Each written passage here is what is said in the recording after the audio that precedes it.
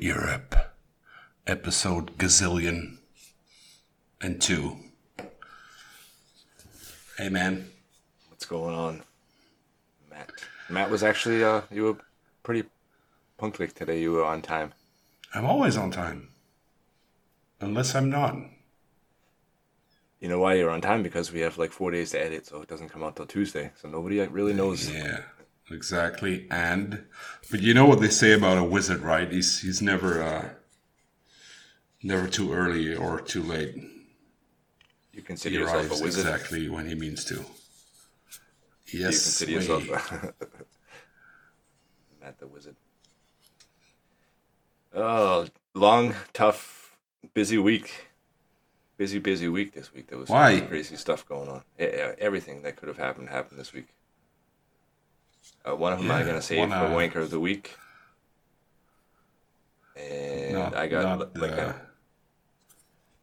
not the what? You got kicked in the dick this week, man. Yeah, bad. It was a rough one. But like I said, we'll save that one for Wanker of the Week. I got... oh, really? 40 file guides came in that I need to finish, and I put another order in because I think I'll probably sell them out before we get to all the knife shows. I got April knife show, then we got 2 in May, 3 in May. So there'll be like one weekend after another, so I gotta make sure I get my material stockpile up and ready to go. Shit together. Yeah. Yep. And I finished a prototype of a new tool that I'm be making and putting online. It's like a combination carbide scribe and a carbide countersink for like cleaning up burrs and stuff on your holes that you drill through your handles and knife material. So those should be cool. See how the people busy. Mm-hmm. And all this stuff's going on with the charity page that we've been doing. We've been posting and trying to keep track of that. It's kind of crazy. We did I don't know what it's exactly called. If it's like you just the 3 of our accounts are linked together, however they word it in Instagram, and we got like the normal thing like 180, 200 likes or something, and then you go look at the analytics on it, and we got like 1,900 people that we reached, and out of the 1,900 from my page at least, 1,800 of them are non-followers, which like never happens. When you look at your non-follower list, it's usually like 1 or 2 maybe, but that's all because we're linked together, so you can see what that does. It makes a big difference. But that does not happen on our podcast thingy, right? No, we got to start like linking people. Like when we have a guest on and you make a post with their name, you have to link them as whatever it's called. What is that called? Yeah, like a affiliate or co. Yeah, something like that. Yeah. But yeah, someone is gonna have more time in the future for this kind of stuff. Yeah, hopefully we'll. And it's not gonna be me. No, you already have enough time. What else do you need? Yeah. I got my entire life is a time crunch. Your stickers came in the mail. You gave me exactly the amount I needed to send them out. So hopefully nobody joins us as a Patreon before I send them out in the mail, or we won't have any more. You gave me. We got 9 patrons. I got 9 of each sticker from you. Did I really? Yeah. What the? Because I ordered 2. It was the fucking envelope came in. From I always laugh when that one comes in. And I opened it. I was like, God damn it! I ordered way too little. Yeah, so you gotta order. The more you order, you get better price on it too. So. Yeah, but there's a lot of money going around. I have to watch what I'm doing lately. I'm actually almost out of the podcast stickers because I've been sending them out with all my orders too. Yeah, me too. So it's kind of dumb, but we can order. You can still order. I can place my own order so it comes to me. Then you don't have to remail stuff again. Yeah, well, I don't mind. I like sending you pretty boxes. Yeah, that was a nice one I got this week. My daughter liked it. Yeah, really. I'm sure she saw it, but it was very funny. There's two people in the world that get their box like that. You're one of them. And Honor Kagler. The other one. Yeah, Honor is the other one. He's probably mad because he didn't get any bearing balls. He forgot about it already. So what did you do this week? I sent him some other stuff. I, at work, the balcony factory we went, we switched, accounting software. Mm-hmm. So that's always fun. Horrible. No, it's a terrible one. Yeah. When you change software and trying to figure out new stuff. Yeah, that was pretty fun. And doing a lot of ribbon burners. It was pretty fun. My ribbon burners are gonna look very different from now on. Because what did you change? I had my dad pick up he works actually very close to the company that supplies me with the refractory. Mm-hmm. And that stuff, you can get it in 3 colors, like black, gray, or white. But white is actually light gray, like very light, like concrete color. Yeah. So guess what my dad thought we needed? White. Gray instead of the normal concrete color. So we now have they're almost black. Yeah. Which is pretty fun, I think. Then everybody can tell it's the European version. Yeah, you could definitely tell. But the European version looks way better. Is it a different grade or it's quality or? No, it's all the same. A different quality or no, the same? No, it's all the same. It's just a different color, it's darker, gray. So. Mm-hmm. Nice. Yeah. And I haven't launched it yet, but we've been that temper clamp is done and ready to put online. The blade breaker? The blade breaker. We should combine that with your carbide hammer and call it the 100% blade breaker thingy. Then it's broken. Package. Yeah, if you use one after the other, then you'll end up with the broken blade. 100% sure. They both have their own place. Just whatever you feel more comfortable with, I guess. But I think so. I enjoy designing stuff like that. So whatever floats someone's boat. That's right. We'll have to ask our guest what he prefers. Yeah. If he sees it, he might be tempted to buy it, I think. Yeah, where can I get it? That's Paul Baleta joining us today from the best European country, Austria. Hey guys, what's up? Oh my God, he's from Austria. Well, are you originally from Austria or? No. I'm South African. Damn. Yeah, I'm born and bred in South Africa, and I left South Africa in my late 20s and spent about 15 years in the UK. And about 7-8 years ago now, moved to Austria with my wife. Your accent makes complete sense now. Yeah. It does. You can hear everything. Yeah, bro. Bruh. So how do you like it in Austria? It's beautiful. I have to admit it's beautiful. We live out in the country, basically on the side of a hill between Villach and Klagenfurt, right down in the south of the country. And we overlook the mountains, and I love it. Sounds like a happy man. Yeah, it's not all roses. I struggle with a couple of things. The culture's very different to what I'm used to, and I think the biggest thing for me is I struggle with the language. Don't struggle with it. Just refuse to speak. So my German's okay, but they don't speak German here, especially down here out in the country. It's like a local dialect, and you get in the car, and my boy goes to school about, I don't know, 15 kilometers down the road, and they speak a totally different dialect down there. It's even my wife struggles sometimes. She's Austrian. Did you speak any German before you moved here, or did you start learning? No, not a word. Yeah. So my second language is for me. Afrikaans, being South African. Afrikaans. Yeah. Just close to Dutch, right?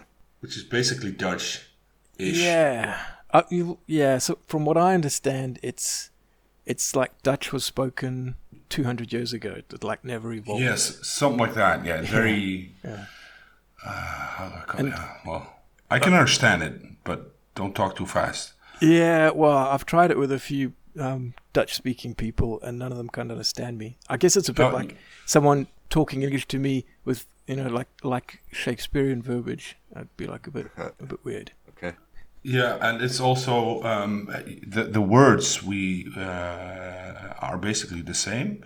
It's just the way, like in past time and then future time, and the way you build up sentences is pretty weird for us. I think it helped me a lot when learning German. Where the verb goes and stuff like that, which is very different from English. But German's got like the der, die, das. Scheiße. Get my head around. Scheiße. Yeah. So that's why did you leave South Africa?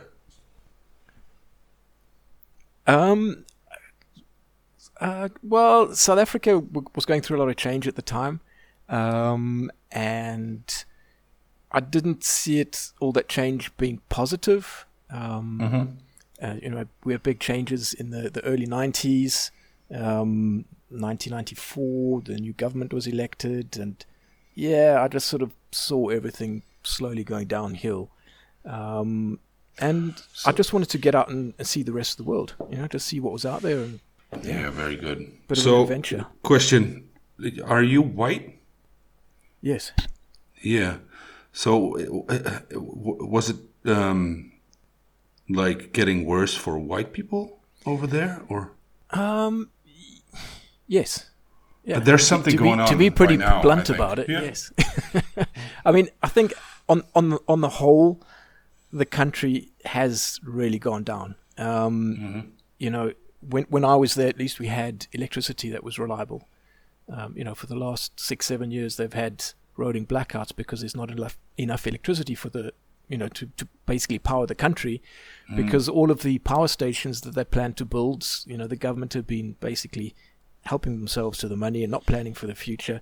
To build a power station, it doesn't take 1 or 2 years. It takes like 10, 15 years. It's like long-term planning. And, they haven't done any of that. So now they're reaching a point basically where the rest of Africa reached 10, 20, 50 years ago. And, the whole infrastructure. It's going downhill again. Yeah, it just hasn't been maintained. There's no real thought for, 20 years for your children. I saw a documentary about people actually starting their own communities again. They're mostly white people. And it's not, like, for me, I think it's very interesting to see the development in that country. Yeah, I mean, it's not a bad place to live. No, and it's a beautiful country. I'm probably not going to move back there now that I've been living in the UK and Europe, and I'm used to European lifestyle. Never say never, but it's still an awesome place. I try and visit every year. Got family there, and so I try and visit family and get back as much as possible. But every time I go back, I just see the slow decline of everything. And I guess when I say slow decline, I'm talking about from a sort of Western European perspective. I know what you mean. Yeah. Okay. But did you meet your wife while you were still living in Africa or in the UK? Or? No, so you said she was Austrian. I moved to the UK around just 2001 and lived and worked in the UK for nearly 15 years, and I met my wife while working in the UK. My wife and I were both in IT, corporate IT consulting, and that's how we met. And then she moved to the UK from Austria because she was commuting. Even though she was working in the UK, she was commuting every week from Austria. Wow. Yeah. So she moved to the UK with me, and then we decided, we wanted to settle down, and we thought Austria would be a good place to raise our kids. So we decided to go to Austria.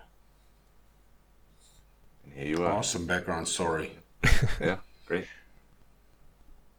So I've seen or read about on your website about you making knives while you were still living in South Africa. How did that happen?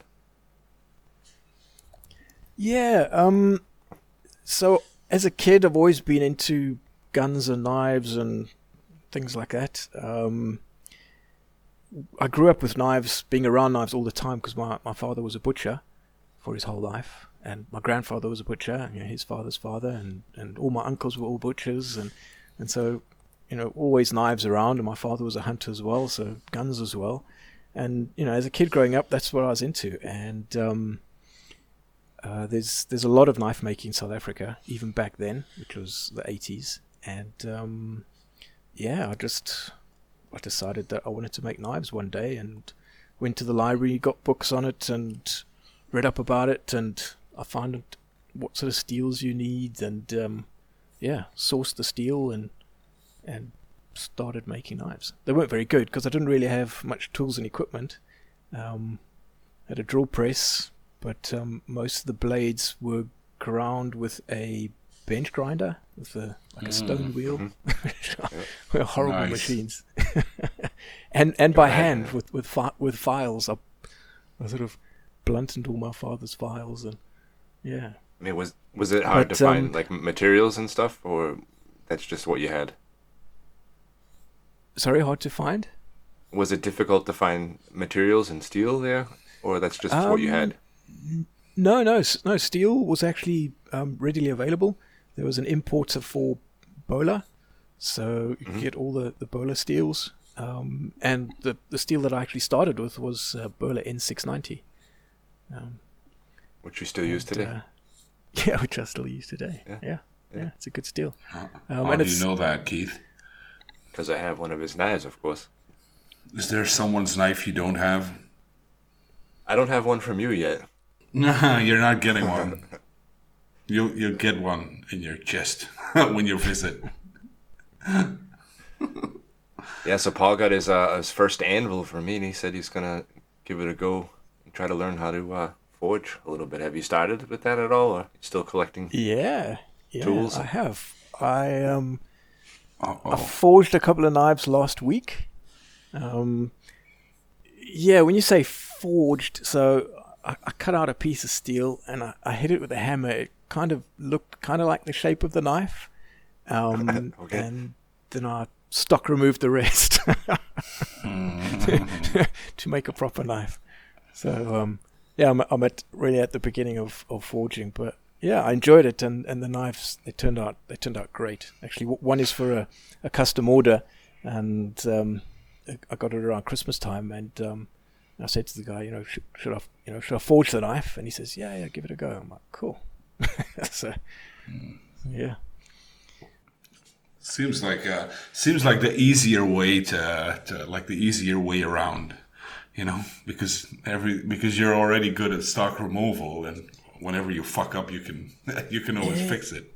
Yes, so I've been making knives, not full time, but as my only source of income for the last 5 going on 6 years now, and I knew that if I started forging, it would be this massive rabbit hole I'd fall down. And I really wanted to just, I wouldn't say perfect, but just really, work on the craft of making knives using stock removal, fit and finish, and just trying to be precise and clean and stuff like that before I started forging, because all of that stuff you're going to use in a forged knife anyway. And I took the leap and started forging. So thanks very much for that anvil, Keith. It's perfect. I'm glad somebody can use it. For me, it was just a decoration here in my workshop. No, it's a Keith- good Keith- piece of kit. Keith doesn't want to fall down the rabbit hole. He's avoiding it. No, but I like Yeah, collecting tools. Yeah, and knives. Yeah, you said you were working on perfecting. I have one of your knives. Very nice attention to detail and fit and finish on it. And you actually, last year when we were at the Ipsitz Mesa Mark together, you won first place for one of the categories. What was that for? What did you win?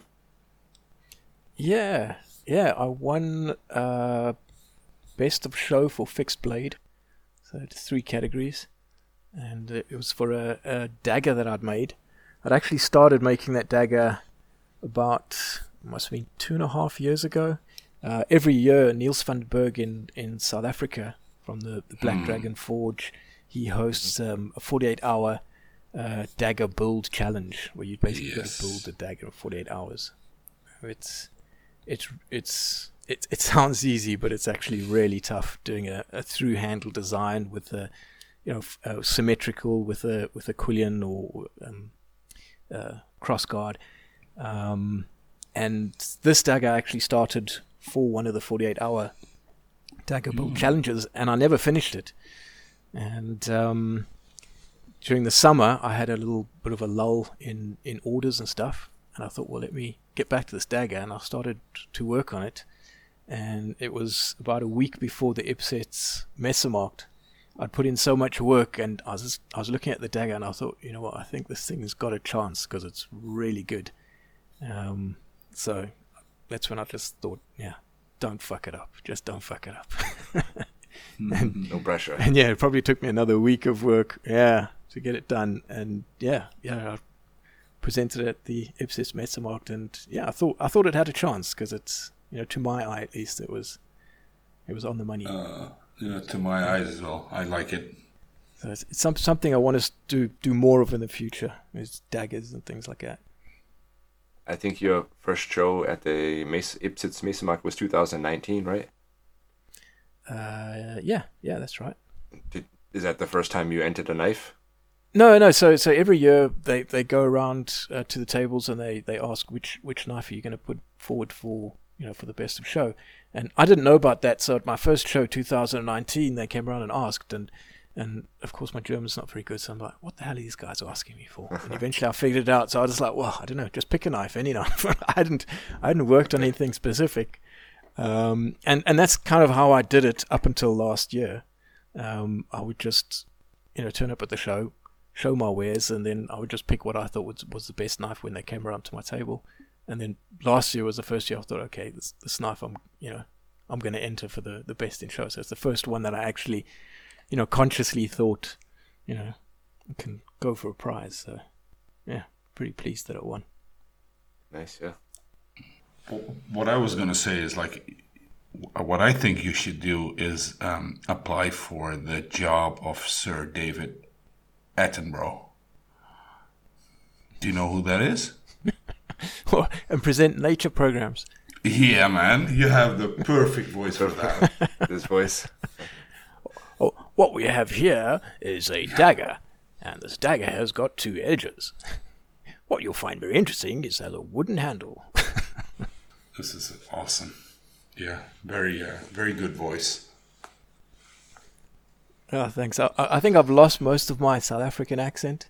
And it made sense right away when I heard it. So I think people who know South Africans or Brits that have some sort of association with South Africa can pick it up, but yeah, most other Brits don't pick it up, and they just think I'm British with a strange accent. I also saw that you used to build and race motorcycles. Yeah, that's right. Was that back in South Africa, or? No, well, in South Africa, I started riding motorbikes, sports bikes, and I just very quickly got hooked on speed, and I used to ride like a absolute twat on the roads. And then when I moved to the UK, after once I'd got settled after a year or two, I managed to save up and buy a motorbike, and again just started basically treating the roads like a racetrack. And And I was doing a lot of track days, and I thought, well, might as well go racing. If I'm spending this money on doing track days, might as well spend the money and, do it on a closed circuit in a more competitive environment. I might like it. And yeah, just... You did. yeah. I started off small and just started racing, and yeah, before I knew it, that was my life. My whole life revolved around racing motorbikes. If I wasn't at work trying to earn money to race motorbikes, I was in the workshop busy building the bikes, fettling them, preparing them, and then Nice. and then racing them on the weekends. And in the beginning, crashing my ass off and getting busted up, and yeah, just slowly getting better and better at it. That lasted until you got married, probably, I'm guessing. Yeah, pretty much. I met my wife, and she never Having to settle down. really approved of the motorbike racing. Yeah. Well, I started racing on the Isle of Man, and I did 9 years on the Isle of Man, and I loved it. My whole year and season used to revolve around my racing on the Isle of Man. Everything was focused on that, and when I met my wife, she came out to the Isle of Man the first time, and yeah, she didn't like that. And it's after doing that a couple of years, I just saw how it affected the people around me, especially my wife and our relationship. So I thought, yeah, I'll stop racing in the Isle of Man. You went and did the manly good thing to do. Well, No, it is. And then when you became a father. that's right. Yeah. It's don't get me wrong. Yeah, I miss it. Yeah, of course. Yeah, I can imagine. So. But did a feeling change when you became a father? What do you mean, like the feeling of wanting to go back and race motorbikes? Yeah. No.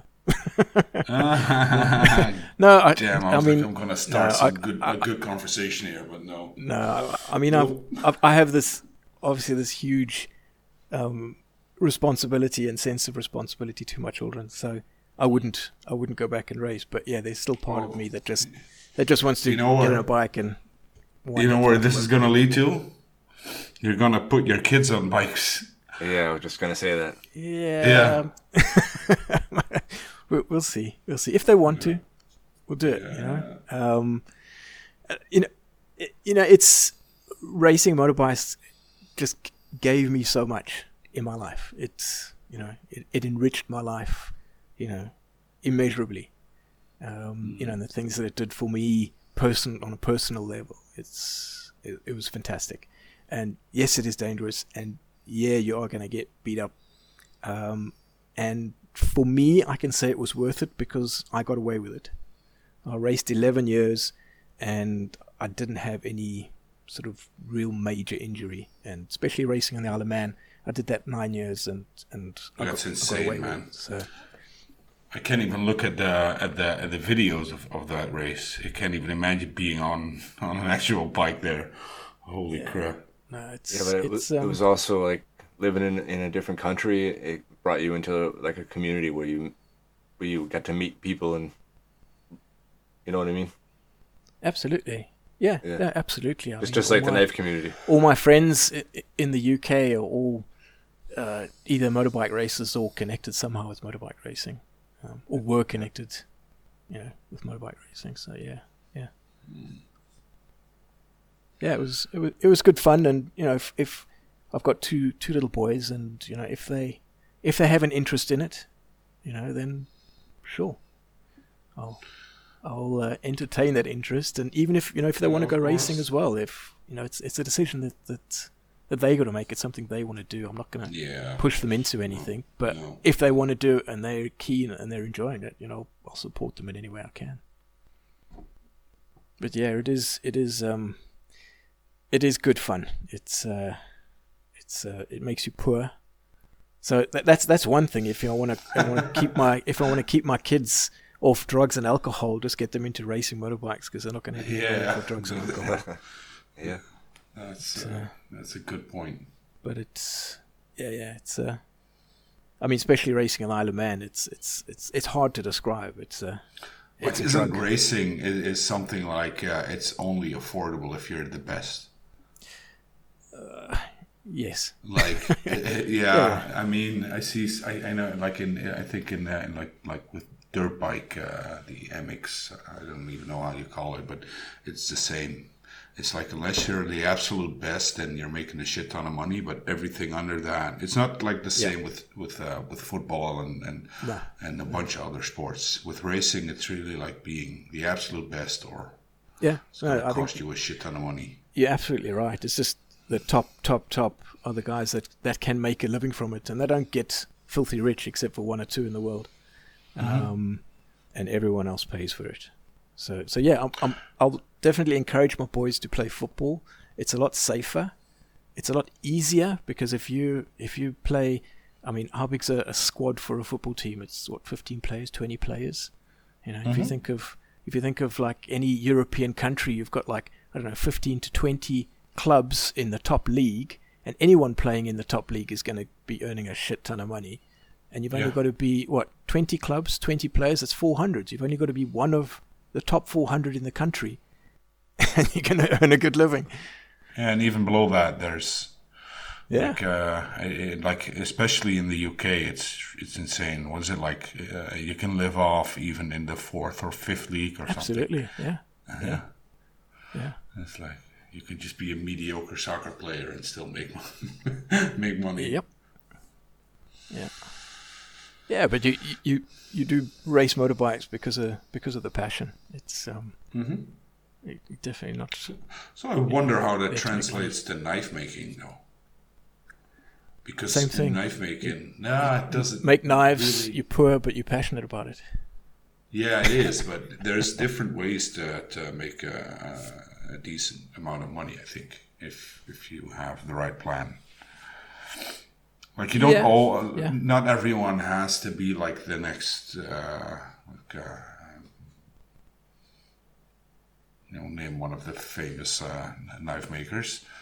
Like there's a lot of people that take pride in the production side of things, and they just slap out a lot of knives, and marketing wise there's a lot to do and to win for some people. Yeah, it's a difficult game. It's I used to work in corporate IT, and I used to make a lot more money. And I didn't really enjoy it. I did it because of the money, and I did it because it paid for me to go and race motorbikes on the weekends. And the knife making, it's a lot harder to make decent living, let alone a living. Yeah, it is. No, it is. It's a tough gig. What I meant to be is you don't have to be like the absolute best knife maker to be one of the, like, I don't know how this translates very much. Like, there's people that make like one knife that sells for 4,000 euros, and then you have a bunch of people that slap out 100 knives worth 200 euros. And those could be great knife makers as well. They're just not as refined but they just I think out a bunch of knives. Yeah, well, I think that's one thing I really like about the whole knife making world is there's different knives for different people. So not only styles of knives, but you just mentioned the price. There's different price points for knives, and I think there's a place for everything. There's a place for the 40 grand art knife, and there's a place for the I think semi-production. There's like if you look at like Morocco, and then versus Jeff Vader. Yeah, I think that's a great example. They're both great knife makers, but obviously like in the artsy kind of way, they all say like Morocco is one of the best knife makers. But then again, I would argue, like, business-wise, I don't know. I think Jeff gets, like, he's up there. Yeah. I think it's just a different approach, yeah. Like for me, it was with my job. I went to school and studied to be air conditioning technician, and I really liked it when I was young, and doing service calls and going out all the time, and got to be too much, and I was never home. And anytime it was cold or Christmas or holidays, you just get called out in the middle of the day, and at one point you're like, "What am I doing?" And like I'm not really enjoying it anymore, and I feel like you're just wasting time all the time. I'd rather be doing something that you're more passionate about, even if you're not making as much money and you're working twice the amount of hours. Yeah, yeah, that's definitely. Yeah, it's but it's easier said than done when you've got commitments, and especially if you've got a family and stuff. Yeah, of course, you got to pay the bills. That's it. Yeah, yeah. It's I think I'm very fortunate at the moment that my wife works full time, and she loves what she does, and so fortunately we can get by like that. But I mean, I couldn't at the moment with my knife making. I can't afford to support my family, and be the breadwinner for the family. It's just not enough in it for me, at least at the moment. And I'm not full time either, so it's I'm still part time because my wife works full time. I take a lot of responsibility for childcare and stuff. So so it's awesome. Stay at home dad. Yeah. No, it's. I mean, I'm super lucky to have this opportunity. To be with my kids and basically watch them grow up. It's brilliant, and then still have making knives on the side. Sounds like a good deal. Yeah, it's been great, but I need to look to the future, and the kids are not going to be kids all the time, and I think my wife's doesn't want to be the main breadwinner, the sole breadwinner, for the foreseeable future. So, I need to really look at growing the knife making business and just making it more sustainable. So, perhaps one day I can support my family with the knife making. We'll see. What's the plan to make that happen? Have you been trying to get to more shows or? Yeah. So for this year, I'm trying to get to more shows. So hopefully I'll see you guys in Solingen. Definitely. I was looking at going to Atlanta as well, but it just the timing for me is not great, and it's a big expense stuff. So I thought maybe next year to Atlanta. I think that's a really tough market. Yeah, I think. Having said that, probably at least half of my knives I sell to the US. So I guess the kind of knives I make appeal to Americans. I mean, it's a tough market, but it's a really big market. Yeah. I think where I find it difficult is that there's a lot of knife makers, and they can make a very similar knife to what I'm making for a lot less. Mm-hmm. Everything's cheaper there. Materials are cheaper. Your rent's cheaper. Electricity cheaper. Your cars. Your everything. So, it's they can sell them a bit cheaper. But I think maybe what I make does maybe appeal to Americans. I found, interestingly enough, I think Americans tend to go for the bigger sort of knives. In Europe, I sell more of the smaller knives. You can get away with that a lot easier over there. Yeah, so no, I'd definitely like to try Atlanta, but maybe for next year. I think this year I'm just really going to have a look at the European scene and try and get to at least to Solingen and some of the other big shows in Europe. And just cool, get my stuff out there. So Keith, are you going to Blade Show? I am not going to Blade Show this year, no. I had a room booked and everything. Pretty much the same thing every year, but it's really tough time to get there in June and then fly home to Austria for like 2 weeks, and then we go back and visit family all of July, so I'm there for the month of July. Well, why don't you change that July thing? Yeah, because that's like regular school vacation time, so my brothers are there with their kids, and that's like when all the family can get together. Okay, yeah. Okay. Yeah, that's what I'm finding with my kids now. They're getting my oldest is 6, so we're starting to be restricted by the school Yeah. calendar. Whereas, Your before, vacations are going to be a lot more expensive now. Oh, I know. Because you have to go on vacations when everyone does. I know. Terrible. Yeah, and my wife and I, we live out in the country. We're not big into crowds of people, and it's Same. It's the same here. And for me, mine are 14 and 16. So now it's like we should go on vacation together because we don't know how many more years we have where they're gonna want to be with us on vacation. Yeah. That oldest is going to be the last one, probably. Yeah. Yeah. And then the other one is going to be annoyed that the oldest one is not there. They're just annoyed. They're like teenagers. They're annoyed about everything. Yeah. Crazy. They're not going to want to hang out with you. They don't want to go on holiday with you. Yeah. The old fogies.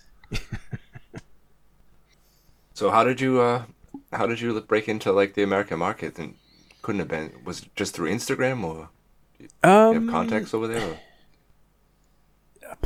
No, I just started making knives and built my website, and I think the sort of seed was Blade Forums. I don't know if you know Blade Forums. Yeah, I used to be on there. Old style forums, it's for old guys. For old people. Yeah, it is. It truly is. It's like when you need, probably know forums like when you needed motor parts and stuff, and then you'd go to forums. Yeah. I went and just looked for forums and chose like 6 or 7 of them and just started posting my stuff then. The only one that I really got traction in was Blade Forums, and sold a couple of knives here and then. And I still post any knife that I have for sale. I still post there, and regularly I'll get a buyer from Blade Forums. But what I'm finding now is a lot of the people that follow Blade Forums are now also on Instagram, etc., etc. So it's all it's all sort of I think Instagram is the biggest in the knife scene. Yeah. I think I've never sold a knife through Instagram, or at least not that I know of. For me, Instagram is more just the community and sort of being in touch with other makers and. Yeah. I actually have no idea what it is to try to sell knives on Instagram, but I do know that the community is biggest on.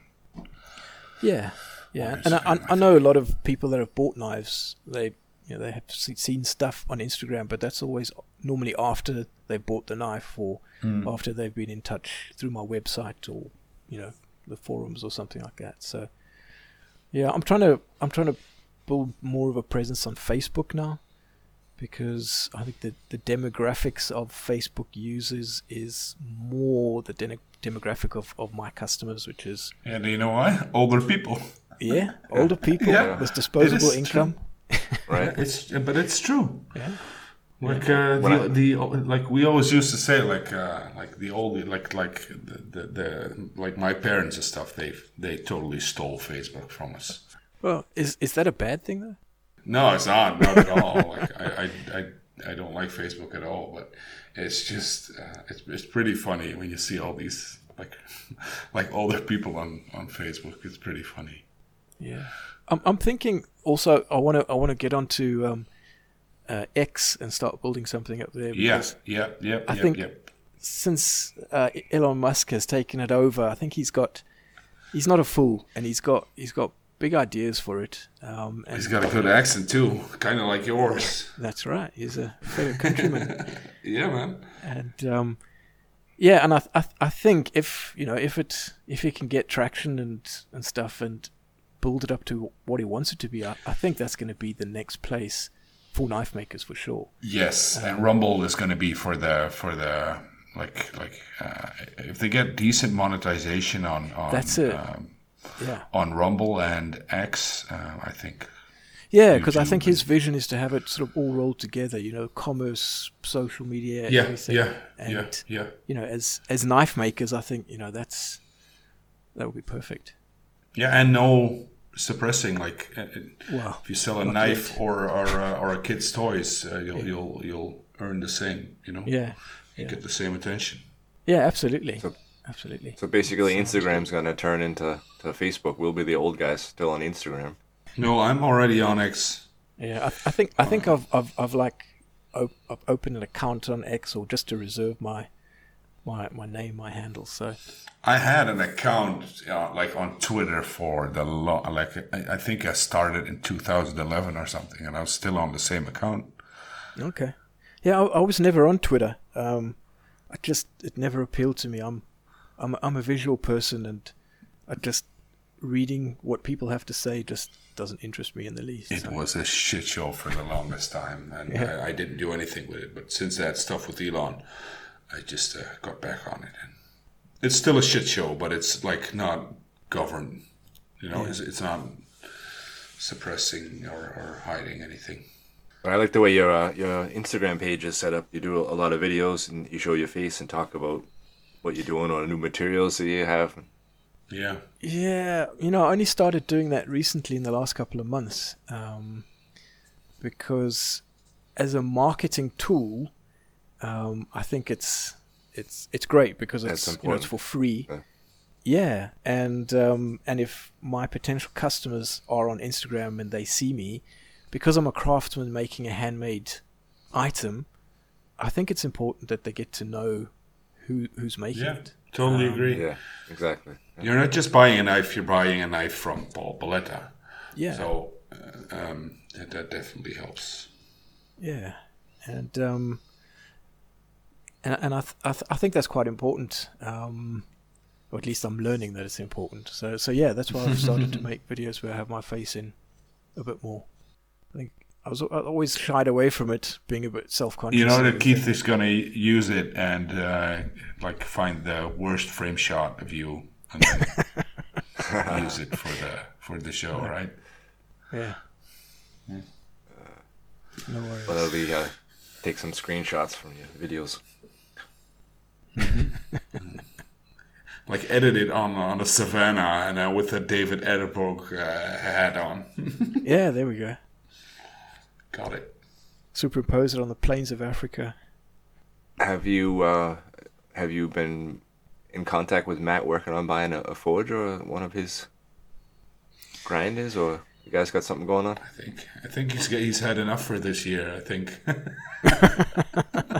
Yeah. Put in an order for a Revolution grinder and a Vander Sander, and a couple of boxes arrived end of last week. So I'm still waiting for one box. Oh man, this shipment is eating my brains. I'm just very afraid that this one is gonna turn up missing. It always happens with big shipments. It's fucking hate it. Why don't you ship everything all at once? What do you mean all at once? Well, he said he's still waiting for some parts from you, right? Yeah, it's in different boxes. They do ship it at once, but they don't arrive at once. Yeah, it's quite a lot of stuff. It's two motors, 2 ammo cans. That was a big ass order, man. Vander Sander kit. That was some heavy stuff. Yeah, no, I've had my eye on a Revolution grinder for a while now. I've been following Brian at Housemade ever since he started the podcast, and that's why I got interested in the Revolution grinder. And although I have a grinder which works, it has its problems. And when I was looking around my workshop and thinking, okay, so what's my next big purchase going to be? So I'd love to have a mill. I don't have a mill, and I've always thought a mill would help me out. But when I looked around my workshop, I thought, I've got my grinder, and I do everything on my 2x72. Yeah. And if that thing breaks down, as a knife maker, I'm screwed. And even if it's only out of action for like 2, 3, 4 days, that's 4 days that I just cannot be productive, or at least not meaningfully. So I thought, let's get another grinder, at least as a backup. And I've been eyeing out the Revolution grinder for a while, and I thought, it's a fun project. And the thing is, also you can swap out the motor, like if it ever dies, which it probably won't, but you can just swap out. It's 9 out of 10 times it's only the motor can fail, or the VFD. Yeah. And then you can just swap the motor out with the Vander Sander. Yeah, no, that's a very good point. And I was listening back to your podcast with Honor, and he was saying he's got the same motor and the same VFD for all his tools. And I thought, that's brilliant, because you've got backup for everything. Yeah. So that's a good plan. I'm looking forward to putting it together. Is he running one VFD for different machines, or? No, you just put the Chinese VFD on everything. On everything, yeah. Which is, don't get me started on these VFDs, man. They're selling these grossly expensive VFDs just because they're like dust proof, like IP65, whatever. And like Honor said, you could just put the Chinese one in a Tupperware box and you're good to go. So I put a VFD on my grinder about 2 years ago, and it's a cheap Chinese one, and I just mounted it next to my grinder just as a temporary thing, just while getting it installed and set up and stuff. And I got it all working, and I thought, I'm going to put a box, like a dustproof box over it. And I still haven't got around to that 2 years later. So it's just been sitting in the dust and the crap and everything. And it's still going strong. With these Chinese VFDs, the things, like sometimes I've had like 2 customers had it happen where it just got error, and then there's nothing you can do. It's just fucked. But then again, it's like, what does it cost? It's like €100 or something, like shipped. Yeah, I still need to get the VFDs for the Revolution and the Fender Sander, but I'm probably just going to ordered those 2 and then maybe 1 or 2 extras, just so they're on standby on the shelf. Well, if you ever have I always have some in stock of those. I don't sell them actively, but I do always have some laying around. So cool, thanks, man. I can't sell those because of that, because I can't there's no guarantee on that, and I don't want it to break and then people come back to me like, you're selling a shit VFD. Yeah. And also, if you buy it from me, then I have to charge like a little extra when you can just get it from Amazon for, it'd be hard to compete on price against what's been sold on Amazon. Yeah. Man, I had to order a big ass box of carbide plates. And it was just terrible to get it, like the order sorted out. And when I did, I was like, I wired the money. I don't know why, but it's always scary, especially when it's like a big amount. And she was like, the China lady was like, okay, we'll start production on the 16th of February. I was like, excuse you? What do you mean the 60? Guess what it is in China now? Chinese Christmas or some crazy holiday. yeah, New Year's. Yeah. Damn it. So, yeah. That sucked. Now I exposed my wanker of the week, by the way. Sorry. Should we hit that one? Do it. Welcome to Wanker of the Week. So? Chinese New Year. Chinese New Year. Yeah. Or China, like China. Because it interrupted the flow of your carbide plates.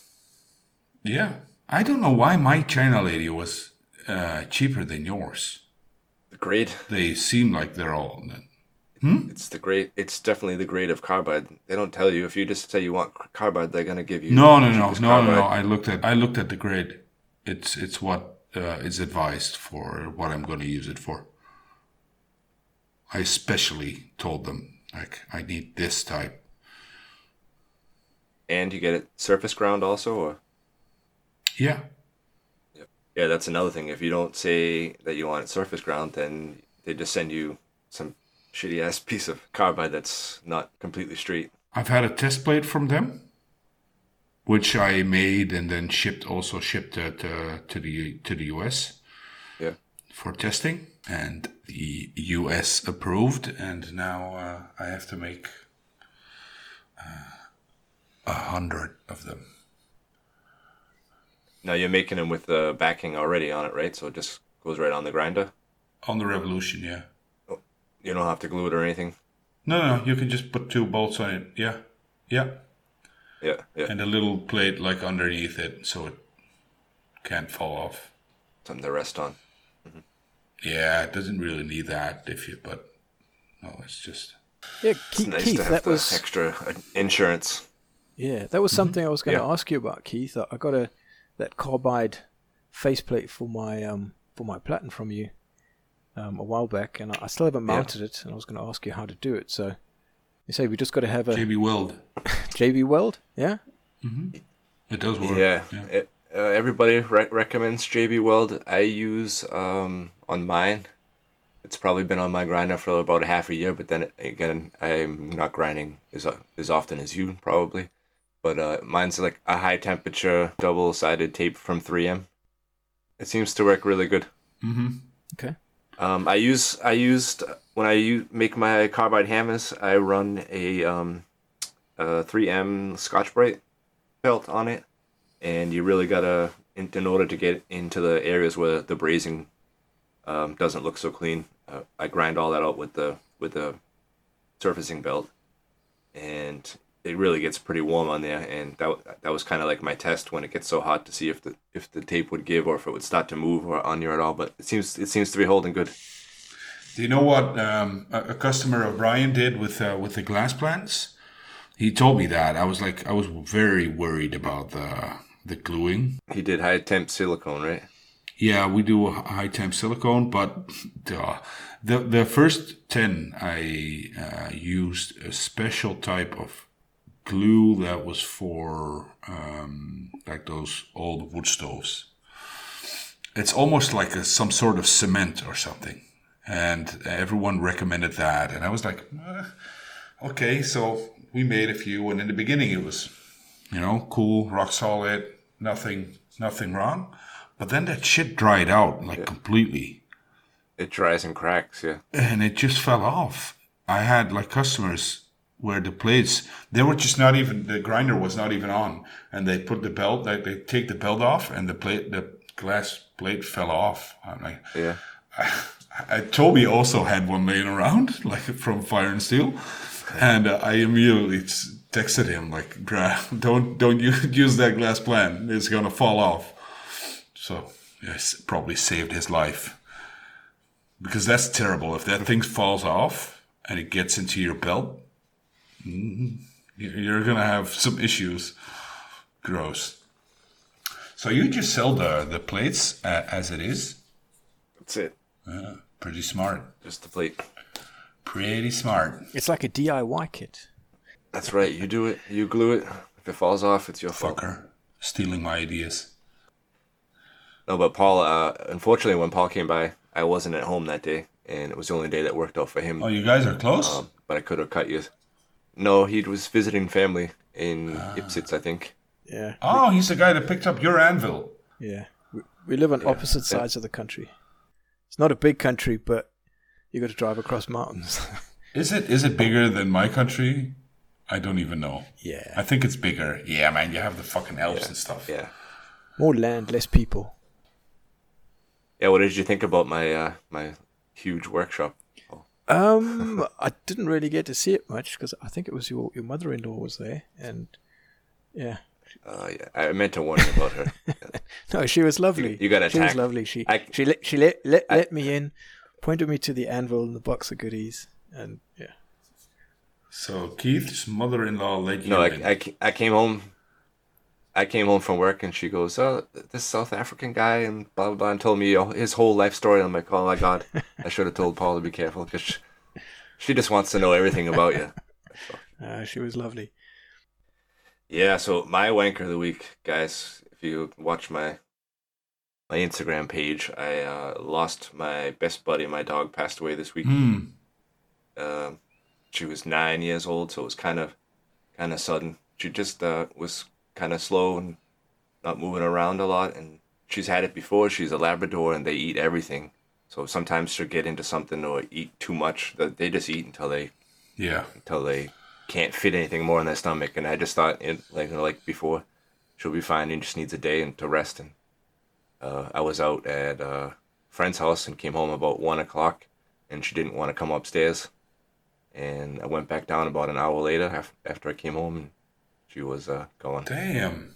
Wanker of the week. Yeah. Well, sorry to hear that, Keith.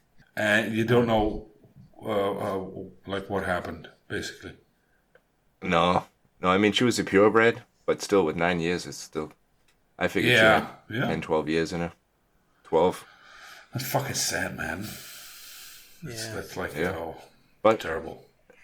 at least I didn't have to suffer and go to the vet and do all that stuff with the kids around. Yeah. I wouldn't want to go through that either. So. What was their name? Gypsy. Yeah. Now Paul's got 2 dogs, right?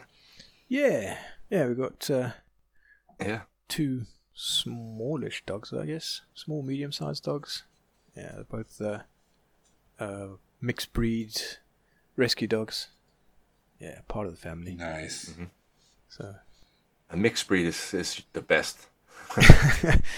I think anyway. yeah, they got the best of everything in them. yeah. It depends. Sometimes you get the worst of everything as well. Yeah, exactly. Yeah. Exactly. Well, one thing that's good is that they're pretty tough.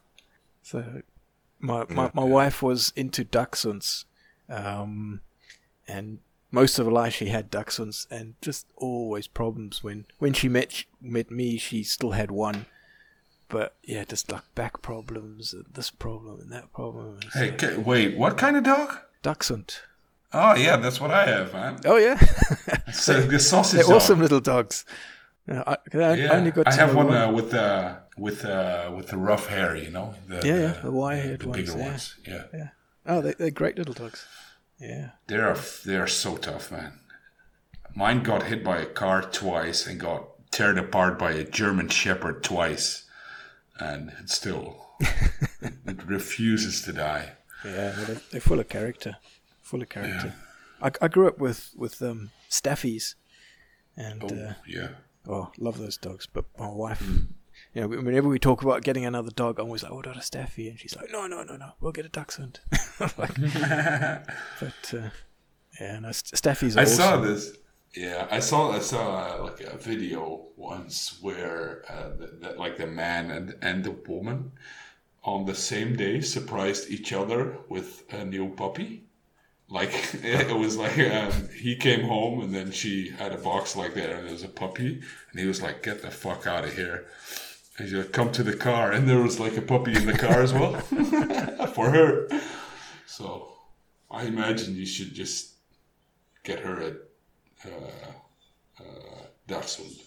She'll get you a Steffi.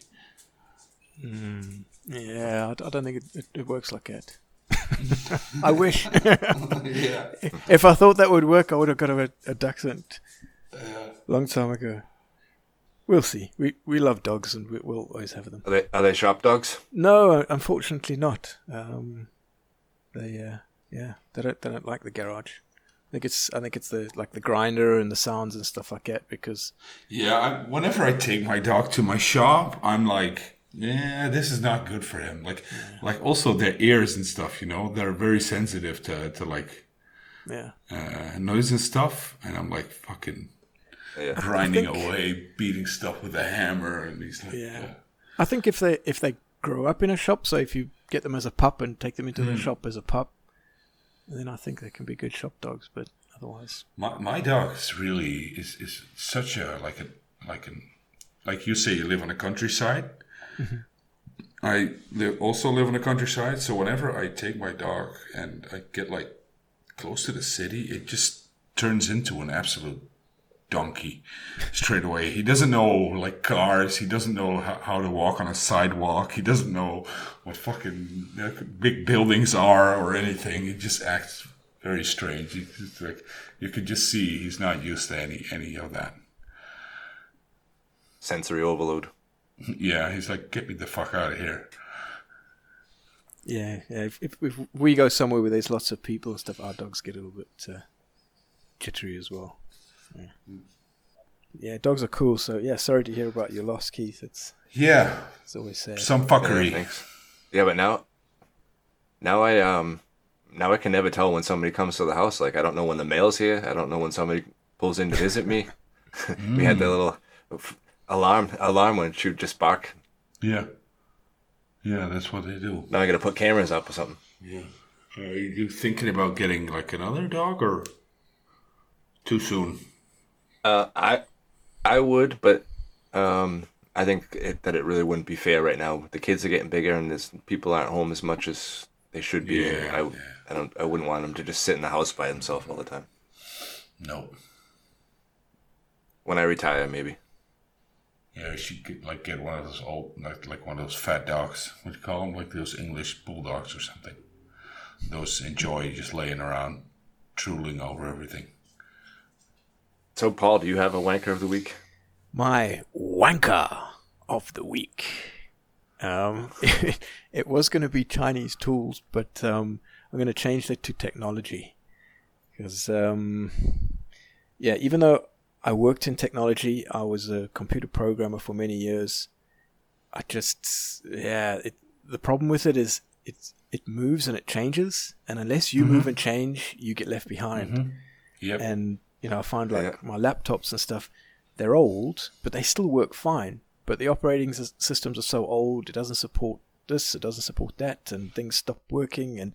But there's nothing wrong with the machine, and it's so frustrating because, it's like I make a knife, and, if you look after that knife, you'll be able to use it for at least my lifetime, and you'll be able to pass it on to next generations. Yeah.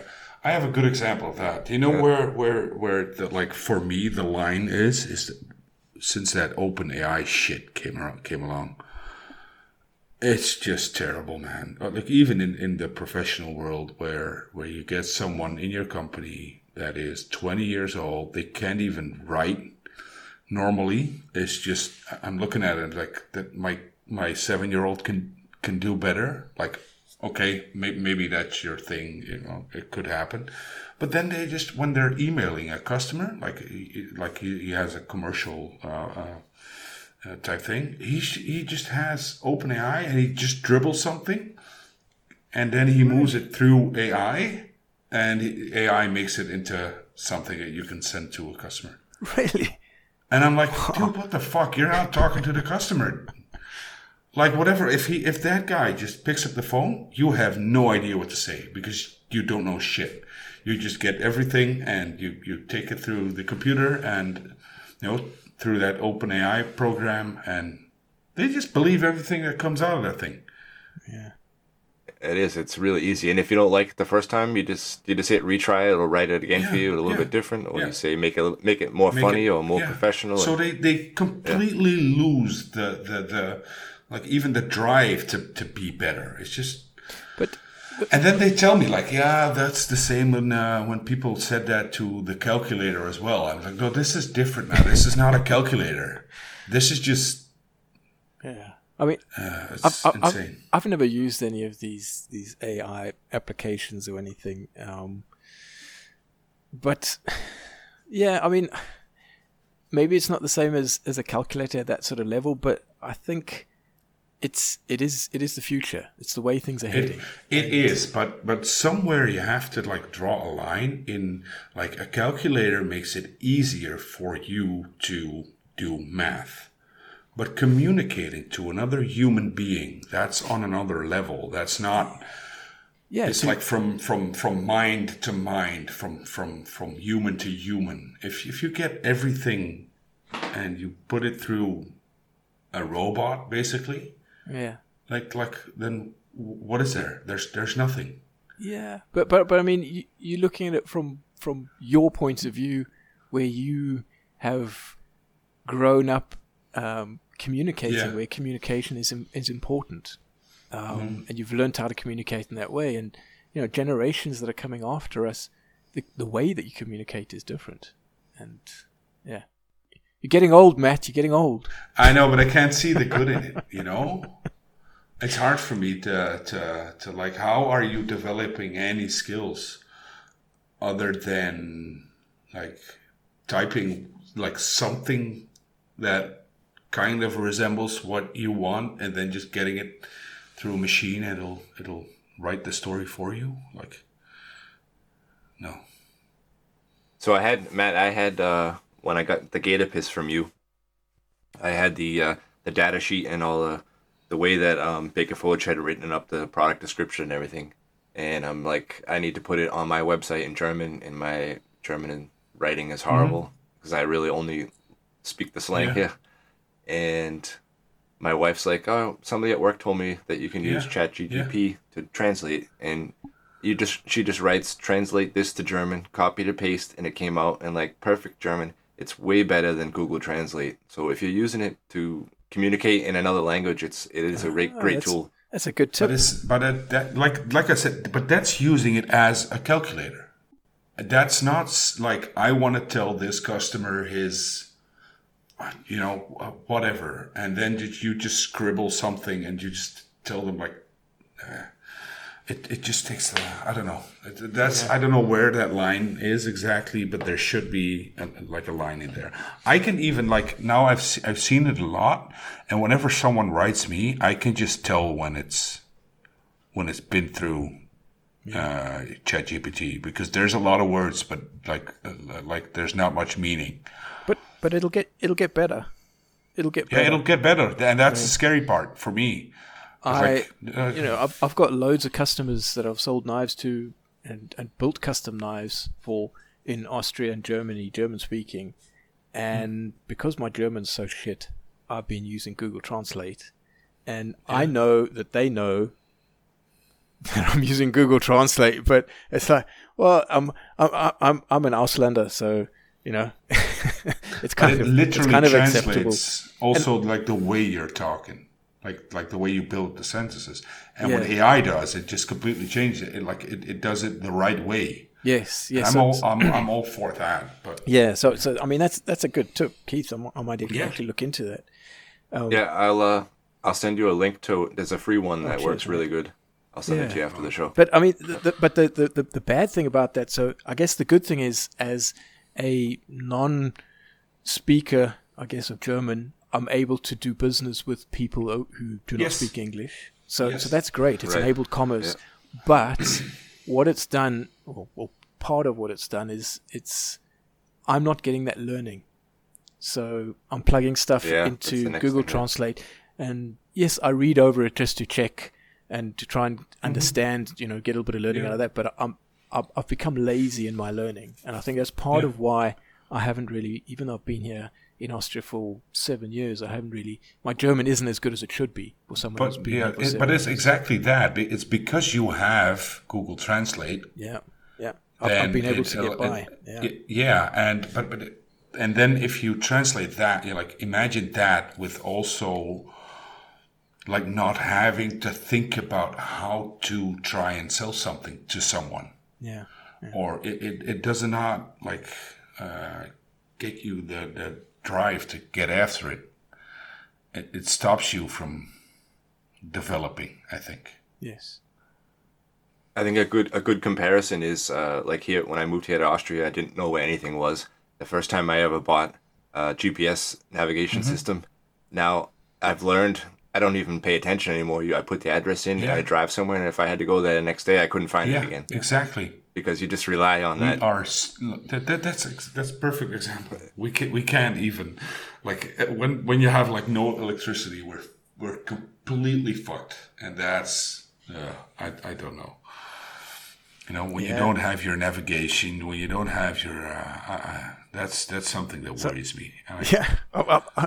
I sometimes think about that. World without electricity. Let's say there's some sort of solar flare activity or some weird thing in the cosmos, and suddenly the way that electricity works changes, and literally overnight, every single device that we have as human beings on Earth does not work. Imagine where we'd be. We're fucked. Everyone's going to come to the knife makers and say, "Hey, we need a knife." I'm going to need a bigger knife. Sorry, mate. My Revolution grinder's not working. Is out today. There's a hand file. It's gonna have their hands full. It's gonna be a lot of hand sanding. Yeah. Yeah, there you go, Matt. We need a solar power grinder. No, but solar power is still electricity. No, it's still electricity. You need to hook up your exercise bike, a stationary bike, to your 2172. Or some tractor. Get pedaling. Hydraulic. Yeah. Hydraulics. There we go. A tractor with a big pulley. But Okay. the thing is, we are now like we could get into like into this and then get to a point where we would have a solution for that. If I had been using ChatGPT for all my problems, I wouldn't come up with that. Yeah. Nope. Nope, definitely not. And it scares the shit out of me. Like even like for my kids and stuff, I'm like, come on, please Yeah. stop this boat from. World without electricity. We go. that's I think something I'm going to start using in my marketing for knives. Yeah. Mm-hmm. You've got to have a good bushcraft knife. Everybody's got to have a good bushcraft knife because when you don't have electricity, You're fucked. you're fucked. Got to have a knife, man. Yep. Got to have a whole lot of knives. You need a bushcraft knife, a machete, Everything. an Yeah, axe. machete. It's been a while since I've seen someone made a good machete. Wow. These the forging that I did last week for the knives was actually a Seax, like a Viking style knife. Wait, can you ship machetes? I don't see why not. Just a I don't know. I think it's just yeah. I think that's considered more of a tool than most Yeah, knives. I want a machete really bad now that I'm thinking of it. yeah. Well, so I forged these CXs last week, and I was looking at them just the other day. I was thinking, what if I made this a little bit longer and change this, and I've come up with 2 drawings, and yeah, they basically look like big machetes. And I thought, those would be good. We gotta good fun we to gotta forge. trade one for like some tooling or something. Yeah, like some fancy badass machetes. Nice recurved machete. Yeah. They don't have recurves. They look almost like Nakiris, like big swoopy Yeah, Nakiris. okay. But yeah, no, that's an idea. Put a recurve on that. Nice. We're getting somewhere. So, Paul, I got a question about you because you said that your wank of the week was technology, and I have this knife from you, and it came with like a description card and how to take care of the knife, and then next to the name of the knife, you have a serial number. There's no serial number on the knife. Does that mean you have some kind of program where you keep track of every knife that you've made and sold and the materials Yes. and angle of the sharpness Yes. and everything? Wow. That's I tried to do that when I started. I was writing it down on paper and then I gave up No. after a Well, while. I mean, But I always yeah, wanted. I worked in technology and This spreadsheets. is where the ITer Spreadsheets, in him. yeah, spreadsheets Yeah. are my friend. Yeah, that's what I'm thinking. Every single material that I buy, handle material, bolster material, steel, anything, gets a little ID on it and goes into my spreadsheet, where I bought it from, how much I paid, when I bought it, all of that kind of stuff. And then when I build a knife, I get all these parts, I guess, part numbers, the handle material, the bolster, the steel, everything, and it goes into a build sheet, and the build sheet's got all the details, and there I also keep track of how long the build takes me in each step of the process. So when I try and make my processes more efficient, I can look at all of the steps and how long things are taking to try and Oh my god, I need you in my company, man. and Matt's like the complete Yeah, opposite of that. this is exactly what I said. I need you. Well, to be fair, I'm, yeah, I don't even know why I'm going to try this, but I'm more like that in the balcony factory than you'd imagine. I'm all for autonomous, you know, I'm okay, so getting everything in sheets and get a good ERP system and stuff like that. it's a bit of extra work, but yeah, I don't know. It kind of satisfies part of a detail-oriented part of me that comes It's from like IT it's some background. sort of autism light kind of thing. It's pretty nerdy, but I've had it before when customers have come to me and asked for a custom build, and they show me a picture of one of my previous knives, and they say, "And I want handle material like this." And straight away I can look at the knife, and I can I can identify, even without the serial number, I know sort of when I made it, and I go back to my build sheets and I can find the knife, and I can find exactly what material I used and where I got it from, and try and get the material again. It doesn't always work out that way because a lot of the suppliers change the materials. Yes, I mean. Yeah, but if you ever have a problem with I don't know, all knife makers have a big stockpile of stabilized wood or whatever, and if you build a knife and that wood block's been sitting in your shop for 3 years and you're grinding into it and it's got voids and it wasn't stabilized correctly, then at least you don't want to be using or buying from that place again, or if you're having problems with your materials. Yeah, but you're absolutely right. I think it works when you use the materials fairly quickly in that way. But like you say, if it's sitting in your shop for 3 years, 5 years, does it actually matter? Because you probably changed supplier, or that supplier has changed who they get it from by that time anyway. And I'm reaching that point where I've got so much materials that I must stop buying stuff because I've got enough to make, No, don't stop buying materials. No, stop buying materials. I can't help myself, man. I go to like the Messer Market and I see your table there, Keith, and I'm like, ooh, that looks nice. You can't help yourself. Hey, I just got a message That's from my always funny. shipper, Paul. Yeah. It says that. Oh my God, my dog. Stupid animal. The shipment got into Austria when? The 29th of January? Okay. And it's not been processed yet by Eurodis. So. Oh, the Eurodis that shows up in all the shipments. That's just terrible. Yeah. Well, I got the other 4. I mean, they came through pretty quickly, but I mean, I don't even know which one you're missing. It's one of one. So, one of 5. So it's the first one, which I assume is probably the biggest. Yeah, check your spreadsheets, Matt. I don't have to. Yeah, I check your parts list. Yeah. It's an online system. I don't need, but you can't see what's in what package exactly unless you take a picture. Yeah, that's why you need a spreadsheet before you ship it. ERP system there, man. Paul is a very nice guy, and he's just going to tell me what he's missing, and then. I've still got to open all. He's going to have 2 grinders, son.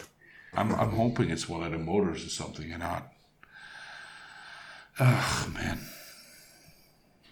Yeah, we'll see. I mean, I'm sure it'll turn up. The Austrian post. Very shit. Yeah, it is.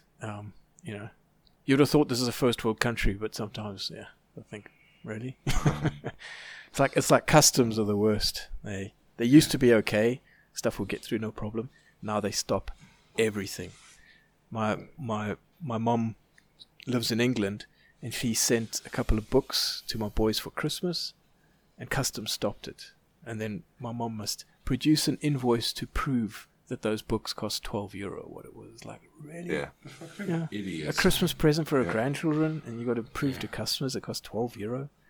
Yeah, some bullshit. Haven't they got better things to do? If you can't prove it, they'll go online and find the value of it.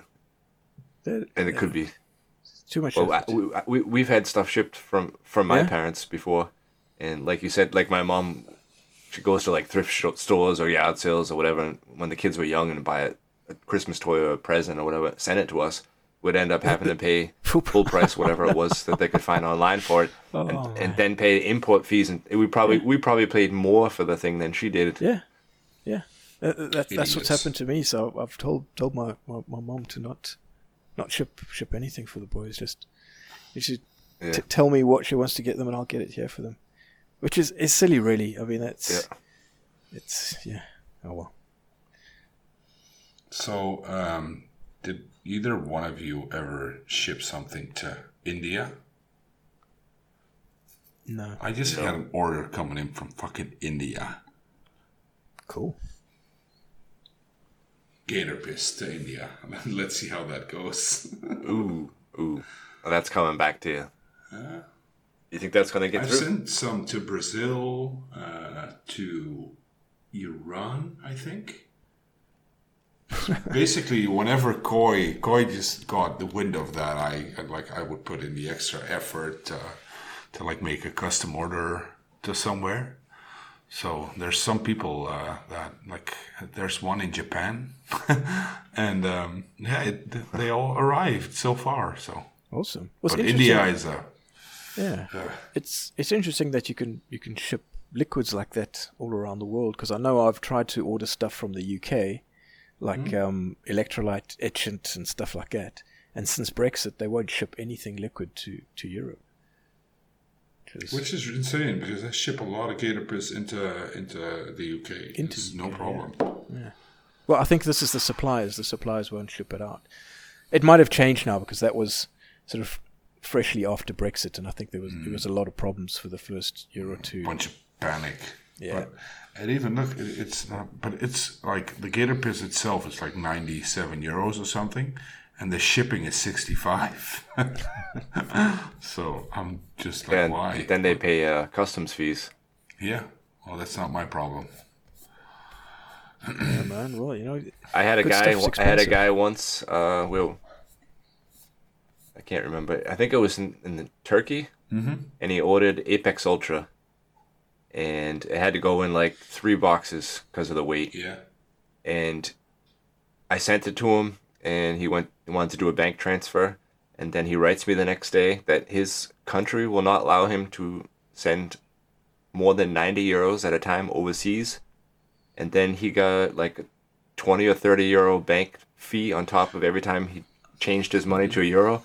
So he had to pay me €90 each day, and then an extra like 20 to his bank every time he made a transfer for like a $350 order or something. It was crazy. Bullshit, man. And but it's all the same with PayPal. I just recently got like it was like from the US to my account, and like it was like $5,000, and Yeah. it'll cost like I think the fee is like €400 or something, 300.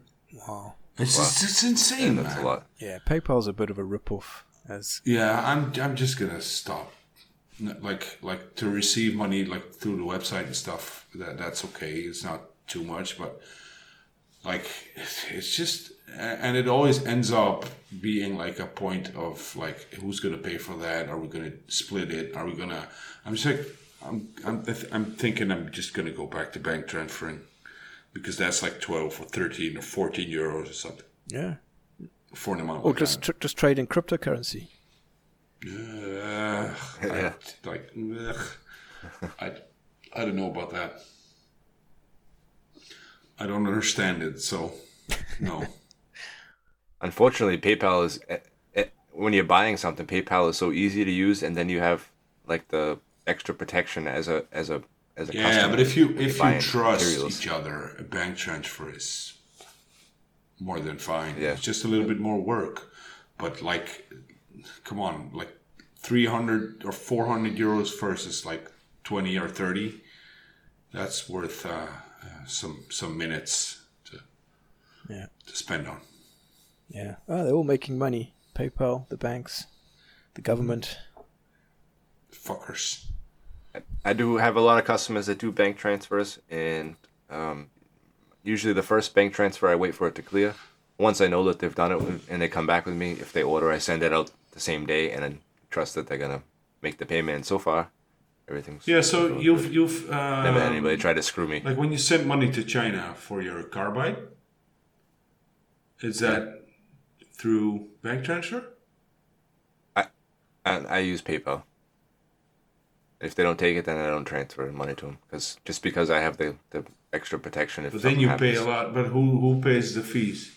They usually add the fee if they say if you want to do bank transfer, it's this much, and if you're gonna use PayPal, then they add whatever their percentage is on top of it. Okay. But for me, it's worth But it. you can always get like your bank transfer. You can get the money back as well. It's a pain. It in the is, ass. but I did it when I first started, and it's such a It hassle. is. Yeah, that's true.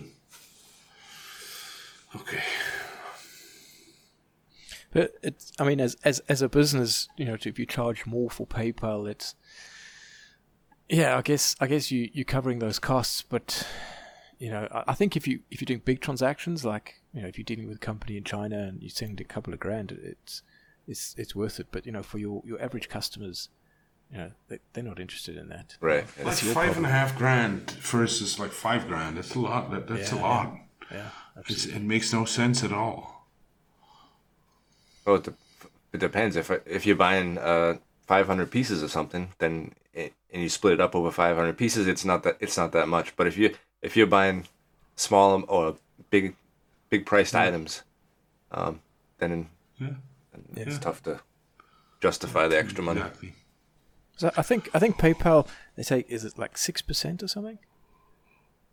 I don't know. What you pay for a transaction? It struck me by surprise it's once high. again. It's high. It's about 6%. I think in days of yore, you used to have credit cards and like retail stores that say, "Oh, we accept all credit cards and Amex." But if you paid with an Amex, they would charge you an extra like 4% or something because of the Amex fees. Crazy. These are the days when they put your credit card down and like use transfer paper and rub that's the it numbers with off that onto that it. machine. Remember those? Yeah, like Yeah. The carbon copy of it. showing your age. We were never a credit card country here. Like people have a credit card, but we never pay with credit card. I hate them. Yeah. Before, if I didn't have a business, I wouldn't use them. I'd rather pay cash for everything. Yeah, I don't use credit cards. Not for my business. For nothing.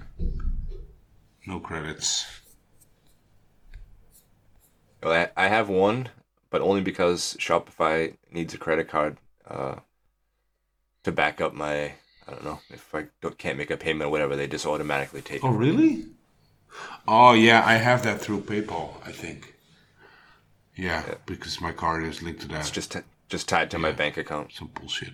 Yeah, credit cards can be quite useful also for traveling. You know, if you're hiring cars and stuff like that. Yeah. It's all on a credit card.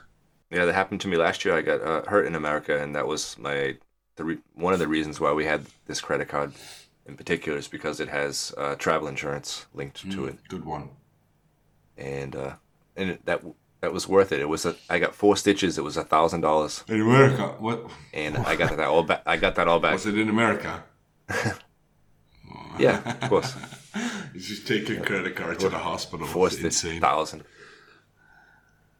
No, they wouldn't take it. I was at the hospital. I said, I live in Austria. I'm here visiting right now. I would like to pay for this right now. Oh, no, you can't pay here. Yeah, we'll send it to your home address. And I'm like, it's in Austria. Oh, we can't send it to Austria. And I'm like, well, let me pay with a credit card. We don't take out of country credit cards. So I'm like, what do you want me to go to? They ATM? expect you. Yeah. I think isn't that? No, you need somebody in America that will sign for you. That they're gonna make your payment, and then you need to figure out how to pay that person back. Luckily, I have family there, so my parents paid the bill, and it took like 4 months to square it all out, and I get the money back. So what if you just say like, okay, then take the stitches out? No, what most people probably do is they just give a fake name and go back to their country, and nobody pays it. That's what I would have done. Karma will get you. That's not karma. Karma will get them. Yeah, I think that the US is not a place to visit and get sick or get injured. There's a lot of countries that you don't want to get sick. Yeah, for different reasons. Yeah. I mean, like money-wise, probably the US, but I wouldn't want to be like in. Okay, no, Africa. I'm not going to offend other countries. No, never mind. I've got to go, gentlemen. Yeah, it's getting an hour and a half. We got an hour and 40 minutes. They keep getting longer. My wife is getting annoyed. Yeah. Well, Paul, thanks for joining us on the podcast. Where can everybody find thanks you? very much for having me on the podcast. You can find me great. on Baleta Handmade. That's BALETA Handmade on Instagram, on Facebook, and my website is baletahandmade.com. Nice. I want you to make a reel and then just do the audio like later in a documentary type way. That'll work for sure. Okay, go ahead, Keith. All right, guys. Talk to you next week. Yeah, the patrons can go F themselves. Yeah, we'll put you in the show notes.